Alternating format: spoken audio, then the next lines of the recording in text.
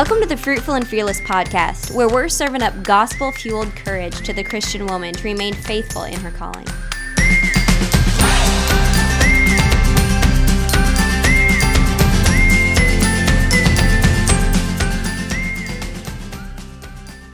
Hey everybody, welcome to the Fruitful and Fearless podcast. Jordan and Lexi here, and our friend Margot. Hello, everyone. Hi, Margot. So Margot Voth is joining us today. Voth, right? Not Both. Voth. Okay. Gosh, I always say the wrong one, and then I second guess myself, and I'm like, no, it's the other. Riley says if you think of the word both, and then just add B. Oh, easy. Yeah. Okay. But anyways, Margot is a friend of ours, and she is one of the contributors to the cookbook. So if you order the cookbook, you will get to have some of Margot's recipes. And Margot, Lexi, and I all have a very similar philosophy of cooking and food. And we thought we'd have her on today. She's actually live with me, which is crazy because she lives in Oklahoma. I'll let you tell a little bit about yourself, but she's actually live with me. Her husband and my husband went on the Shepherd's Crook Intensive this past week. So Margot and the kids came and hung out at our house, and now we get to spend some time together. So we thought, hey, we should podcast while you're here. Yeah, Jordan had to talk me into it though, because I'm not as gifted of a speaker as you two are. But I love this topic. Oh, please. I'm hoping it flows. It will. So we're actually going to be talking about traditional foods and traditional cooking and food preparation today, and why Big Brother. Yeah, and a little bit of Big Brother, and all of our thoughts on those things. So we thought we would start out first with an icebreaker. Lexi, you had an icebreaker, didn't you? Oh yeah. Yeah. Since we're talking about food prep, I just want to know what the last food either of y'all sprouted, soaked, or fermented was. So my last one was kombucha because Margot brought me a SCOBY, and I've been wanting a SCOBY for a very long time and could not find one locally. And she brought me one, and I'm so excited. Yay. And I know. And it looks like I have a brain in a pitcher of tea over on my counter right now. I seriously sat for like 5 minutes poking it with a wooden spoon. Like, this is so weird looking. Because it looks and feels like a brain, but I'm so excited about it. And I already have the little pop top bottles from when we brewed beer. So I'm all prepared and very excited. That's way fun. Yeah. Hey, was it you that told me the kombucha cookbook that I got a long time ago? Was that you? I have one that, it's my mom's that had some good recipes in it. Okay. Because I was showing Margot, I was like, it was either you or Lexi who sent me the recommendation for that kombucha cookbook. But anyways, it must have been you. It's a really good one because it shows all the different pictures of the mold that can happen on it. Because I feel like when you're looking at a SCOBY, it's so weird. You always question, is that mold or not? Right. Yeah, I like that little mold chart in there. Okay, what about you guys? I'll go ahead and go. Sorry, Lexi. I think, we just made the kombucha together. But I think the last thing I made was a sourdough loaf, but it was fully spelt, and I added some walnuts in it, and it was absolutely delicious.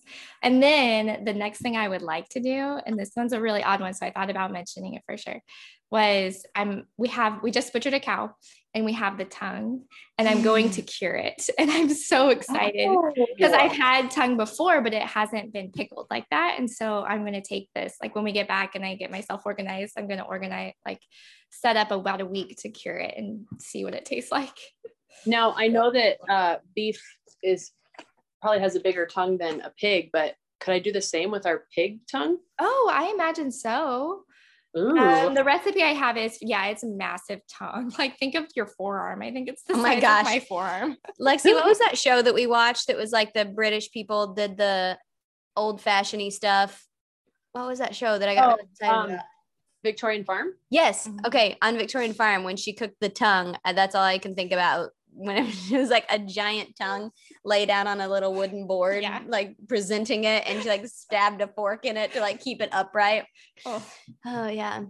But hey, that used to be really common to eat the tongue. So I've never had it before, but I would like to try it. Okay, Lexi, what about you? I've got my favorite einkorn banana bread soaking. It's the first recipe, because I kind of thought you can just switch out einkorn equal parts for white flour, but you can't exactly do that. So this was the first recipe I ever tried years ago from an actual einkorn cookbook, and it sold me. It's my absolute favorite. It's a a streusel banana bread. So it's out there soaking, and I'll mix it up in the morning and cook it for breakfast. Sounds good. I have 2 things of einkorn flour in my pantry that I haven't tried. I haven't been brave enough to try yet, but I own them. I just haven't done anything with them yet, because I'm like, I got to do a little bit of reading before I mess with them. Okay. Yeah, I was the Is same it way. whole I thought it was a 1-to-1 situation. And then I was like, wait a minute, I don't think it is. Is it whole wheat or is it white? I'm not sure. I'll have to look at it. I think it's whole wheat. Is it jovial? Yeah. Mm-hmm. Yeah, and it's so expensive. It's like a tiny little thing of flour. Yeah, my mother-in-law was thinking about growing it just because it was so expensive, because we grow wheat, and she was like, well, why don't we try einkorn? And we're not that ambitious this year, maybe next. Yeah. Do you know flour? One of my good friends just scored us a ton of einkorn for $1 a pound. It's like, what? I can't believe it. I know. I think I ended up getting like 80 pounds of it, 90 pounds of it. I'm like so shocked, but that rarely happens. That's amazing. She's an amazing bargain hunter, so that's pretty cool. So now you're on this mission to like convert all your recipes to einkorn. Well, I've used einkorn as my main whole wheat for years, actually. It's only very recently that I accidentally got I like kind of panic bought a whole bunch of wheat berries maybe a year ago when everything happened COVID wise. So I have more wheat berries that I'm going through, but I also just keep einkorn going all the time because I like it better. I really haven't done anything. Now, when you say you're soaking it, do you mean that you like got all your wet ingredients together and then you're just you're like letting that sit for a while? Or do you mean like you're soaking einkorn berries? No. Okay. Yeah, I'm soaking the flour. Yeah. Overnight. Gotcha. Okay, cool. All right. So traditional cooking, food prep. Margot and Lexi are both super knowledgeable about this. I feel like I am just starting to get into this stuff for the past couple of years, but I'm just excited to pick both of your brains. So I thought we'd start out with what's your why? What's your why? We like to talk about the why on this podcast of our philosophy behind doing things. So what is your why behind why you cook this way for your family? Okay, so I thought maybe I'll start with my like history with her, how I came to know about traditional food. Just a little story. I won't give you the whole thing.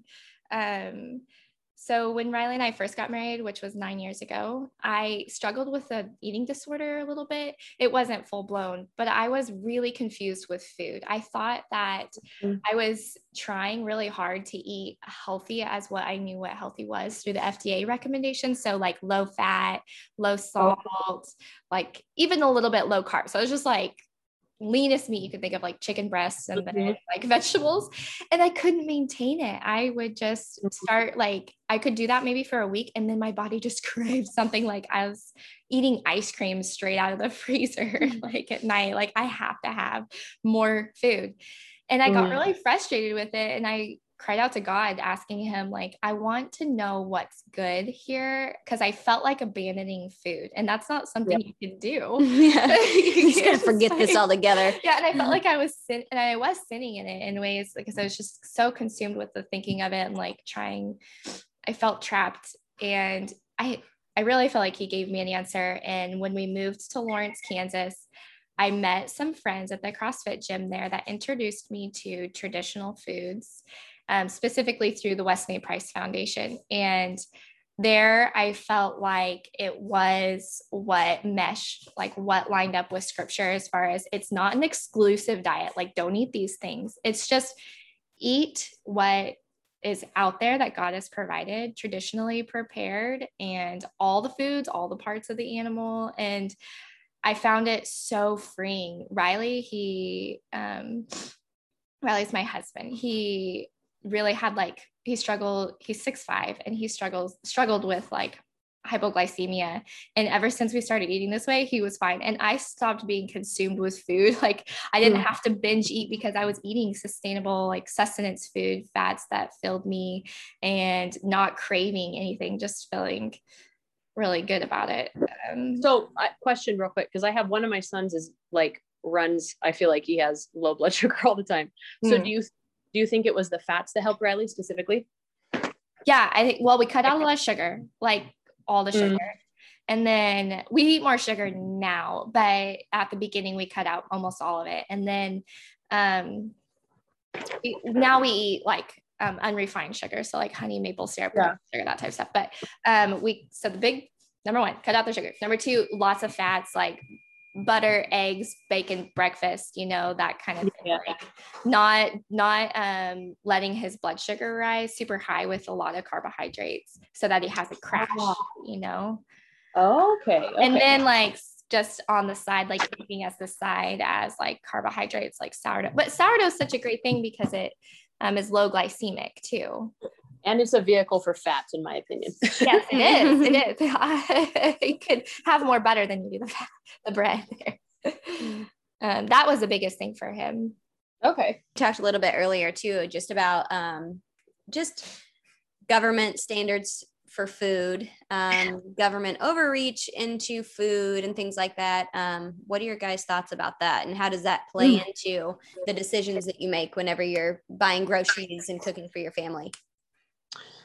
Oh man, I think for me, that's one of my bigger whys. And part of it is because I'm going to use this term loosely, so nobody peg me in a hole for this. But as a Christian post-millennial theonomist, I believe that we are to be ruled by God's law, and that the only other options are man's law, which usually ends up being government state law.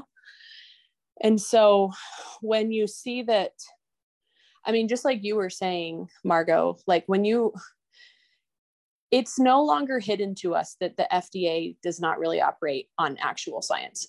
2020 does not allow us that luxury anymore. Yeah. Praise God for that. Yeah, exactly. So when you realize that the government, so I just finished reading a book. I don't remember, Fat, Sugar, Salt, I think is maybe what it's called, by Michael Moss. There's quotes in there about how the government talks about when they assumed responsibility, quote unquote, responsibility for the dairy industry, and just how that completely ruined and wasted so much money by the taxpayers. God's law does not say that they need to assume the dairy industry, especially when they're 100% okay with babies being murdered down the street. Mm-hmm. So I think for me, the more I've seen, especially over the last year and a half, and the more I've learned from scripture in regards to what the government should and shouldn't be doing, the more as a wife and a mom, I see it as my responsibility to be sourcing the food well. Not that the sin is in the food, because it's not, but it's just part of pursuing my vocation excellently in a way that keeps my family out from underneath government thumb. Yeah. So what are some ways that you guys go about that? Giant garden. I think a major thing for us was getting off of, which we did this by accident, truly by accident, getting on private medical shares instead of being on Obamacare. Raw milk, just like sourcing as much of our food as we can from farms that are not subsidized by the government, because even something as simple as a giant hoop house, you probably know a little bit more about this than I do, Margot, but people get all excited about, oh, you can, get this government grant if you buy this giant greenhouse essentially for your property. But I don't want the government having anything to do with how I produce my food. Yeah. And I think some of that can feel overwhelming at the beginning when you're like, oh my gosh, yes. How can I ever do traditional foods? And I was telling Margot this morning that it was probably like a year and a half ago. I probably said it to you, Lexi. I was like, I just cannot get down with soaking a bean right now or sprouting a bean right now. Like I just cannot have margins for soaking and sprouting beans. And then I just did it one day, and then I was like, oh, this is fun and interesting, and it feels like another outlet for creativity and learning more about food. And then it like gets super fun, and you're like, oh, now I always soak and sprout my beans as long as I think ahead enough. But I think that there's always things that there's going to be more to learn and grow when it comes to food preparation and learning more about food. And you just do a little bit at a time as it makes sense for your family and as you have the margins to do it. What was I telling you this morning that I don't yet have margins for something? Oh, nuts. nuts. yeah, I was like, yeah. I've never soaked a Soaking nut nuts. before. And I was like, I just don't have the margins for soaking a nut. But yeah, but yeah, things feel overwhelming. And then you just like one day have the space to do it. And Yeah. I think just like having an end goal in mind that you're shooting for, like this is what I know that I want to be moving towards when it comes to food and food preparation. And you just make those small changes here and there as you can and keep learning and figure out what's the most important things to do first, second, third, and all that. Oh yeah. Yeah, totally. There's so much room for creativity. We were talking about it, like the fact that the kombucha SCOBY looks like a brain. God is he's opened the doors wide for us to be creative and to have fun with it. There's so many avenues. You could cheese make, you can make bread from sourdough, you can culture your own yeast, you can make all these cool fermentation drinks. Ferment your vegetables to make them taste completely different than what they taste like cooked in the I've got a good example of that creativity in the Natural Art of Cheese Making. He talks about how factory produced cheese cultures that are overseen by the government just don't have as much variety in flavor and taste as a non-GMO or a wild caught yeast that a cheese could catch naturally. And even that shows me, like, when you do rely on the government to produce these things for you, instead of just going out and seeing how God made the world and being in awe of that, well, you are going to have a lot less creativity to work with, which, like you're saying, that's kind of boring as a cook. As a home cook. So I think that leads into a good question. I think that we should maybe explain, okay, what are traditional foods? What's traditional cooking? What's that even mean? So go for it, Margo. Okay, I was gonna say, I name dropped or organization dropped, I guess you would say. Resource, Weston A. Price does a really good job. If you go to their website, Weston A. Price Foundation, they do a really good job of just like listing out like what would traditional foods be, what our ancestors ate before the Industrial Revolution, before Big Brother got involved, and worldwide too. It's not just America, and like what was consistent. I think that their little tagline is something like traditional foods properly prepared. So eating the whole animal, getting your grains and properly preparing them so that you can best digest them and gain the most nutrients you can out of them. Fermenting vegetables. So before refrigeration, most people fermented their vegetables, and it increases things like vitamin C. So you could live off of vegetables without citrus and still not get scurvy, That's amazing. Yeah. That's so cool. That's so cool. Yeah. So, yeah, maybe if you have a better definition, Lexi, that would be good. No, I think that's part of what attracted me to it was Ari had been really sick. And I've talked about this before, and we had done veganism at our doctor's recommendation, and that was not helpful. It was like over a year, we found no improvement in his health. But I didn't know what to do because he was on so many meds that he legitimately couldn't digest dairy. So I was also the same place where you were, like, I just don't want to do anything with food then. Like, I'm getting rid of this altogether. I don't need it. I just want to pop some sort of a pill that we can all stop of. But traditional food prep to me was so attractive because it included all food groups. You didn't have to cut anything out. And if your body could not digest it for whatever reason, traditionally preparing it was a way to help your body absorb the nutrients better. Yeah. Mm-hmm. So yeah, I think that's kind of right on, like because I'm not necessarily anti-industrial revolution, but there is a lot that we lost when food became much more mass produced. So right. Just kind of going back to those old ways that really are nourishing to our bodies. Yeah.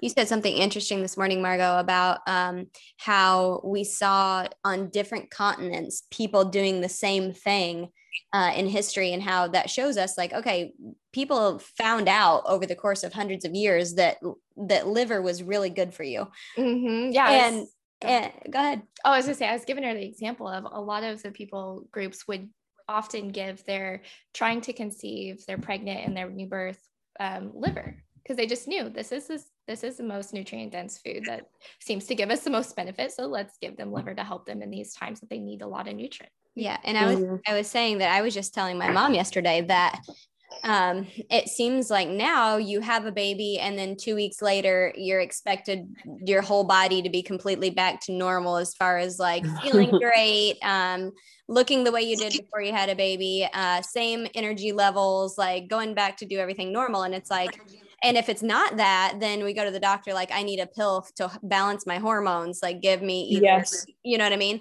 My hormones aren't back to normal yet. Or my thyroid is out of whack or whatever. And they're like, okay, synthetic help here. And Yes. instead of really supporting our bodies through nutrition, through times of right now, I'm only 4 months out from having a baby, and still my body is like going through all kinds of stuff. I'm nursing a ton, so my body's depleted in lots of ways. So I'm trying to support myself through nutrition. And I think that, you know, generations before us probably had a better grasp on coaching their daughters and granddaughters through times like this through nutrition, better than we do right now, because we think, oh, well, it's out of whack, so go to the doctor and get a pill for it, rather than giving your body time to get back into balance, and then also supporting it in the right way. Well, and I think it really does show, like, because we don't have that as much like intergenerational discipleship anymore. It's not that need has disappeared. It's just that the government now steps in to meet that need. Yeah. So another thing that Margot and I were talking about that we thought may be fun to discuss is how we manage our home and do traditional cooking and food preparation. Because, you know, there are more hands-on things when it comes to doing more than just opening a can or a freezer bag or whatever it may be. So yeah, what are some ways that you guys are able to still manage your home and take care of your kids and homeschool or whatever it is that you're doing, and do traditional food? So for me, a large part of it is just being home. So when Riley and I were first married, I was working outside the home. We didn't have kids, but I was working outside the home for 5 years, and I was getting into this, and it was really difficult to try to feed my sourdough culture and try to prepare these foods that like they don't take a lot of time with your hands, but they take a lot of time thinking ahead. Thinking ahead and preparing ahead. And it was hard to do when I was trying to manage an 8 to 5 and then like fit that in there. But now just being home, I can feed the sourdough at 1 or 11 o'clock or whatever, and then just try to make something at 8, you know, or try to prepare ahead. So that's a big one for me. And then secondly, taking small steps, just learning one thing at a time. When I was teaching Jordan kombucha this week, I was telling her it's as easy as sourdough, if not easier. You will think it's the simplest thing once you get the hang of it, but starting is a little overwhelming. Just taking it one step at a time, and then you'll figure it out, and then you get really excited and you can get really creative with it. Yeah. I think that's a big thing, is whenever you first get into it, you're like, that's got to be really complicated. Like kombucha's got to be really complicated, because how on earth could that happen and not poison people? But then you do it the first time and it's like, oh, this isn't complicated. It's just foreign to me. It's just something that we haven't grown up around. And hopefully all of our daughters will have all of this knowledge very secondhand, and they'll grow off of what we've been able to build from. But I think that just because we haven't seen it put into play, it feels overwhelming and like really unknown. But yeah, Alexi, you got any tips? What are some of your I think it's actually helped me become better prepared, especially as I have more children. I cannot fall behind in cooking food for people. So like every night when I fill out my index card for the next day, 3 of my slots are breakfast, lunch, and dinner. And before bed, I either get oatmeal soaking or rice soaking, or like bread, like I'm doing today. So I just take, and honestly, that is like less than 5 minutes at night. It's just like we're all saying, mentally, I have to have the plan in place for the next day. And then usually when I wake up the next morning as I'm cleaning up from breakfast, I need to double check and make sure I have all of the dinner stuff pulled out. And if I need to soak some sourdough for focaccia bread for dinner that night, I would do it right then.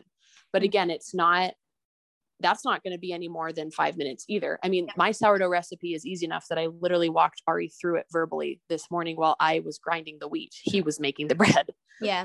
So, and then like Margot said, I know people that they really like want to pursue more of the traditional food route, but they work. And so I do think I'm really thankful that I get to be home and I do get to be creative in this way. Cause I could see why it would be a hindrance if I was out of the house a lot more. Yeah. For me, I think through food for the week on Sundays. So I sit down on Sunday and think, I don't meal plan strictly of like Monday is this, Tuesday is this, but I do write down 7 options of like, I have all the food for these 7 dinners specifically. And so I think through food for the week, I think through a couple, I usually do breakfast in large scale. So I'll make like a casserole or a bunch of sourdough waffles or something. And so I think through that weekly, and then I think through food daily, like the night before, like you were saying. So between those 2 things, then I'm able to keep up a day ahead on what's coming up the next day, whether it be soaking or starting bread or whatever it may be. I think too, Layla Lawler's like freezer cooking, she always says, I think it's buy low, pay low, sell high. So I've started just doing like so much large batch baking specifically when I am baking. Like tomorrow's banana bread, I'm going to actually turn them into muffins, and I'm doing a double batch so I can stick some in the freezer and so I can take some with us to the amusement park the next day. So like just cook bigger, whatever you are soaking or fermenting, cook it in bigger batches because it's going to save your time too. Yeah. And I've said this on our podcast before, but I think, and this is a weird statement to make, but I think cooking in this way is less stressful than convenience cooking because because it's just like a few minutes here doing this, a few minutes here doing that. It's not like an hour before supper, getting everything, using every skillet and pan I have, doing the dinner ready. And I know most people won't believe us. Yeah, I know, but it's like just a little bit of soaking here, a little bit of making bread there, and you have all your dinner pieces throughout the day done. So anyway. I'm always blown away when I try the convenience food route from the store. I always end up more frustrated and like mentally confused because I'm trying to follow the recipe on the box. And it's just like foreign to me. And I'm like, why did I do this? I should have just had fried eggs. It would have been easier and faster and cheaper and better. And less satisfied in the end. Like this did not taste as good. And then and then cooking this way also ruins you because it tastes amazing. Because guess what? Butter tastes good. Yeah. Butter tastes good. Home cooked things taste good. It's delicious and ruins you. So what are some of your guys' favorite things to make? Let's just end with talking about food. Oh, wait, before we end, yeah. Can I ask Lexi a question? Yeah. So you said, Lexi, that you like before you started traditional foods, you were practicing like vegetarian or veganism? Vegan. Yep. There's an ism on that or not, but, so what changed that? Was it something in scripture that opened your eyes in that direction? Yeah. So, I guess we weren't vegan. We were plant-based because I just recently learned like vegan has a connotation in regards to your clothing as well. So we were not vegan, plant-based, but I was always uncomfortable with the scripture verses that talked about the promised land being filled with milk and honey. And so I knew in the back of my head, like, this is not a long-term thing. And we knew that going into it because the doctors had kind of said, try this for 18 months and it'll boost his immune system so he won't be as sick all the time. And it just didn't work. That's kind of the amount of time we gave it and it didn't work. And I think my husband read Joe Rigney's book, The Things of Earth, which, I mean, he says that everywhere in that book, that most of that book was influenced by Doug Wilson. So Brian read that. He sat me down and said, you're going to read this book. You're going to read it this year. And one night I was just really frustrated trying to make the meal list for the next day. And I know most people that eat plant-based are going to disagree with this, but I just felt so boxed into like, okay, I have Mexican and I have Indian in regards to vegan food, and that's it. And I was just so frustrated. It wasn't working. Brian was dissatisfied. I knew he was dissatisfied, and it was just frustrating me. And I was crying while making the grocery list. And he just told me, he's like, enough, we're done. You're going to the store, you're buying a few sticks of butter, and we're done. We're not doing this anymore. So, and I knew, like, to me, like, that was enough. I knew that we weren't going to do it forever. I didn't pitch a fit over it. It was very freeing for my husband to step in that way and say that to me. But again, like I said, I was scared at that point. I didn't want to cut out any food group ever again, but I didn't really know what to do. So I didn't look at labels. I didn't do anything. I just kind of went back to cooking from scratch, but not looking at any ingredients or obsessing about anything. And, but I was still struggling with Ari. He just had really bad gut issues after all the meds he was on. And so that's when one of my local friends said, you should really consider raw milk, and you should look into the Weston A. Price Foundation. And so from there on out, it was kind of like, this makes more sense to me, because I am to receive all food with Thanksgiving. And if this is a way that can help my son receive all food and digest all food with Thanksgiving, then this is what's right for us. And then I think after that, as I've come to a post-millennial understanding of like creation and end times, I do think God's estimation of the earth, like the physical earth being good, should be our estimation in maintaining it vocationally through farming and agriculture. And I am a nature nerd. So I do see that in scripture. Like, there is a good way to take care of God's land, and there's a bad way to take care of God's land. So yeah, I think it was just like knowing that God's goodness is equated to fat and marrow and honey. And then seeing like the government step in. I was telling Jordan this earlier, like the government wanting to step in and tell us, no, those are bad things, is a maligning of the gospel picture in a way. Yeah. Yeah.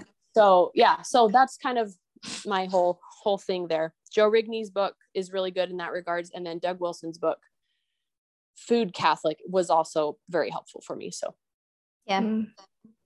We went through a stint of time where we weren't eating specifically red meat, and then limiting meat drastically. This was like probably 10 years ago.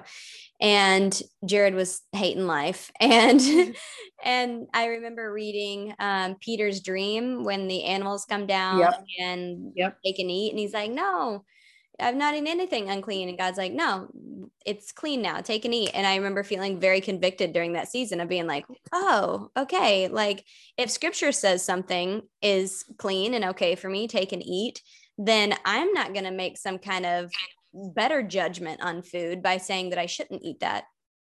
So that was one of the convictions that I had early on too. I have a question. I asked Riley this and Jared this morning. Why do you think dietary laws changed Old Testament to New Testament? Do you have any thoughts about that? Well, I think specifically Jesus was fulfilling those laws for us. Yeah. The New Testament law that comes to mind is the blood one. Is that what you're referring to? No, like how in the Old Testament they weren't supposed to eat certain animals. Okay. That's what I was thinking of. But because in the New okay, this is going to get nerdy, but when we were butchering our pig, I was talking to Pastor Dan. I was like, have you ever made blood sausage?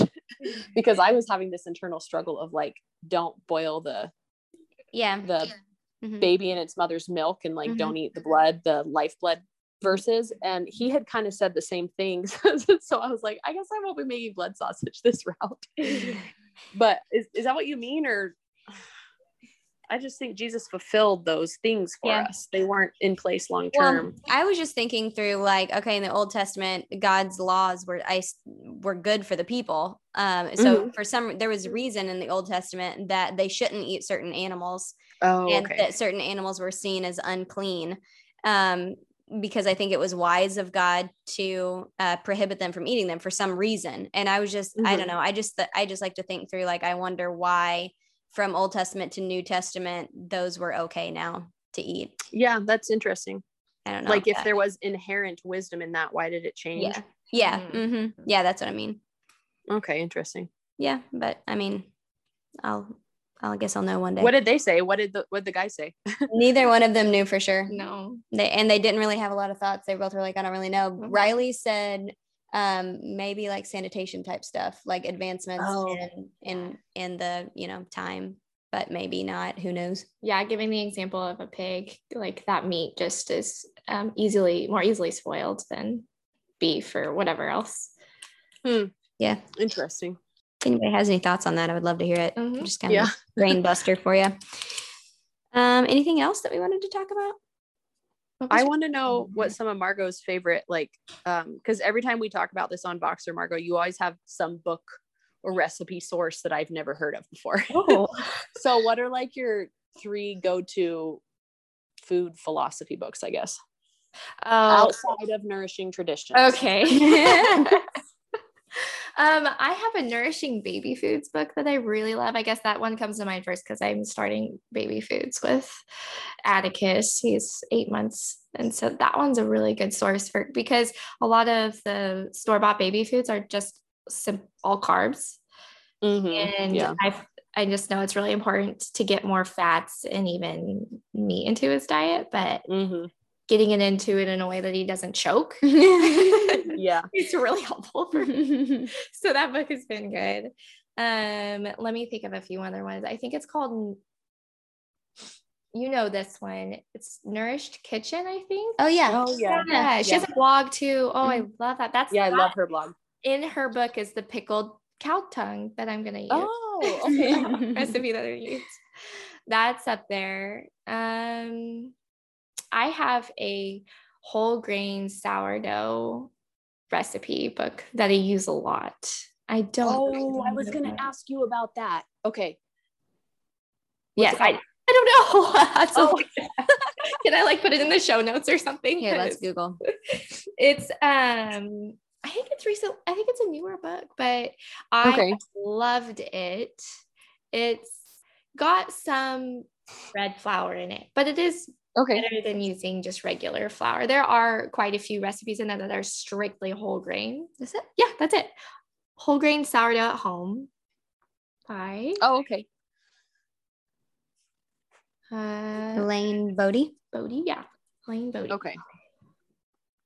So is that I've never done whole grain. Does it turn out pretty good? Not dense? It's delicious. It's got a depth of flavor, and it's still with. I think when it's a longer fermentation. So you guys, I think both have the what book do you have? Artisan Sourdough. Yes, that's such a good one. I recommend that to everybody starting sourdough. These recipes with the whole grain have so much depth to them, and they're a longer fermentation than the book that. But you still get like a light loaf out of it. You feel like cool. I want to try that. Yeah, so I've done einkorn, straight wheat einkorn sourdough, which is pretty good. But I tried the Trim Healthy Mama spelt sourdough. My mom and I, when I lived over there, I talked my parents into doing so many weird things. I was like, Mom, we need to buy all this spelt that we found at the store, and we're going to try and sourdough it. But I only had the Trim Healthy Mama recipe, and it was, I don't know, it was bad. It did not turn out. They were absolute bricks. And see, that's the problem. I'm like, I just want it to not be a brick. I want to do, but I haven't really found any other good whole grain sourdough resources since then. I know Venison for Dinner has one that she always recommends her sister uses, but it's out of print and it's really expensive. So are there multiple recipes in here you like? Yes. I've done a completely whole grain, and I think there's a completely whole spelt. Spelt's actually really difficult because I don't think it has very much gluten at all. Naturally, but the long fermentation, and I think there was quite a bit of kneading, I think, involved. But there's a lot that I've liked. I think every recipe I've made in there, Riley and I've both liked a lot. And the spelt flour makes it blue. Did yours turn out blue? Oh, yes, it did. Yeah. Yep, it's cool. Really Cool. I think I don't know if I have any others that I showed it to Jordan here. I have a book all strictly on fermented drinks. It's all fermented drinks, and it's fun. Oh, what's that one called? Grab it. She's gonna go grab it. Yeah, I've been getting more into cultured drinks now that the weather's getting hot again, just to keep more electrolytes. Did you do the whey lemonade? I did that one last year and I loved it. Yeah, it was really good. This is called kombucha, kefir, and beyond. You say that word different than I do. I say kefir. Kefir. Oh, Lexi, how do you say it? I say kefir. Oh, you guys are fancy. Kefir. Funny. Wait, what's that title again? Kombucha, kefir, and beyond by Alex Lewin. Okay. Yeah. So there's multiple in there that you like too. I haven't made a lot of them. They have several different options for kombucha, and I've done the kefir recipe, and I did a beet kvass, and I really want to try their mead, but I haven't done that. Oh, yeah. Cool. I'm excited to check those out. All right, guys, we've talked for a very long time I know. about traditional foods. Margot, we're gonna have you back on for a part 2, and we can just like share recipes and our favorite things, because we have almost talked for an hour. You know what I do want to talk about though in another episode that's related to this is the whole idea of we were just talking about it, like climate change and food, and like don't have more kids. Yes, we need to do a podcast on just that topic. Yeah, I told Lexi that Jared mentioned that Biden wanted to pass a thing. I think it's a proposal right now of only 4 pounds of red meat per person per year. Because, you know, cows fart and stuff. So. Oh, wow. Yeah. But anyways, Lexi and I boxed a little bit about that and just the ridiculousness of that. So that'll be a topic for another episode. Yeah. Stay tuned, everyone. Let's plan that one. Coming up. I do want to recommend one book to you guys though that I just got recently and we have all been loving it. It's called A Long Way on a Little by Shannon Hale, and it's a grass-fed meats cookbook, because I didn't know this until reading it, but it is a little different the way you cook grass-fed versus conventionally raised meat. Oh. And just the seasonings are very different from what I would ever cook with. Mm-hmm. So, and my family has loved it. Even my pickiest people have loved it. So I highly recommend that. It's like how to cook this way on a budget, basically. So check that out. Okay, cool. Sounds good. All right, everybody. Thanks for listening. I think I can stop. Okay. Have a good day. Bye.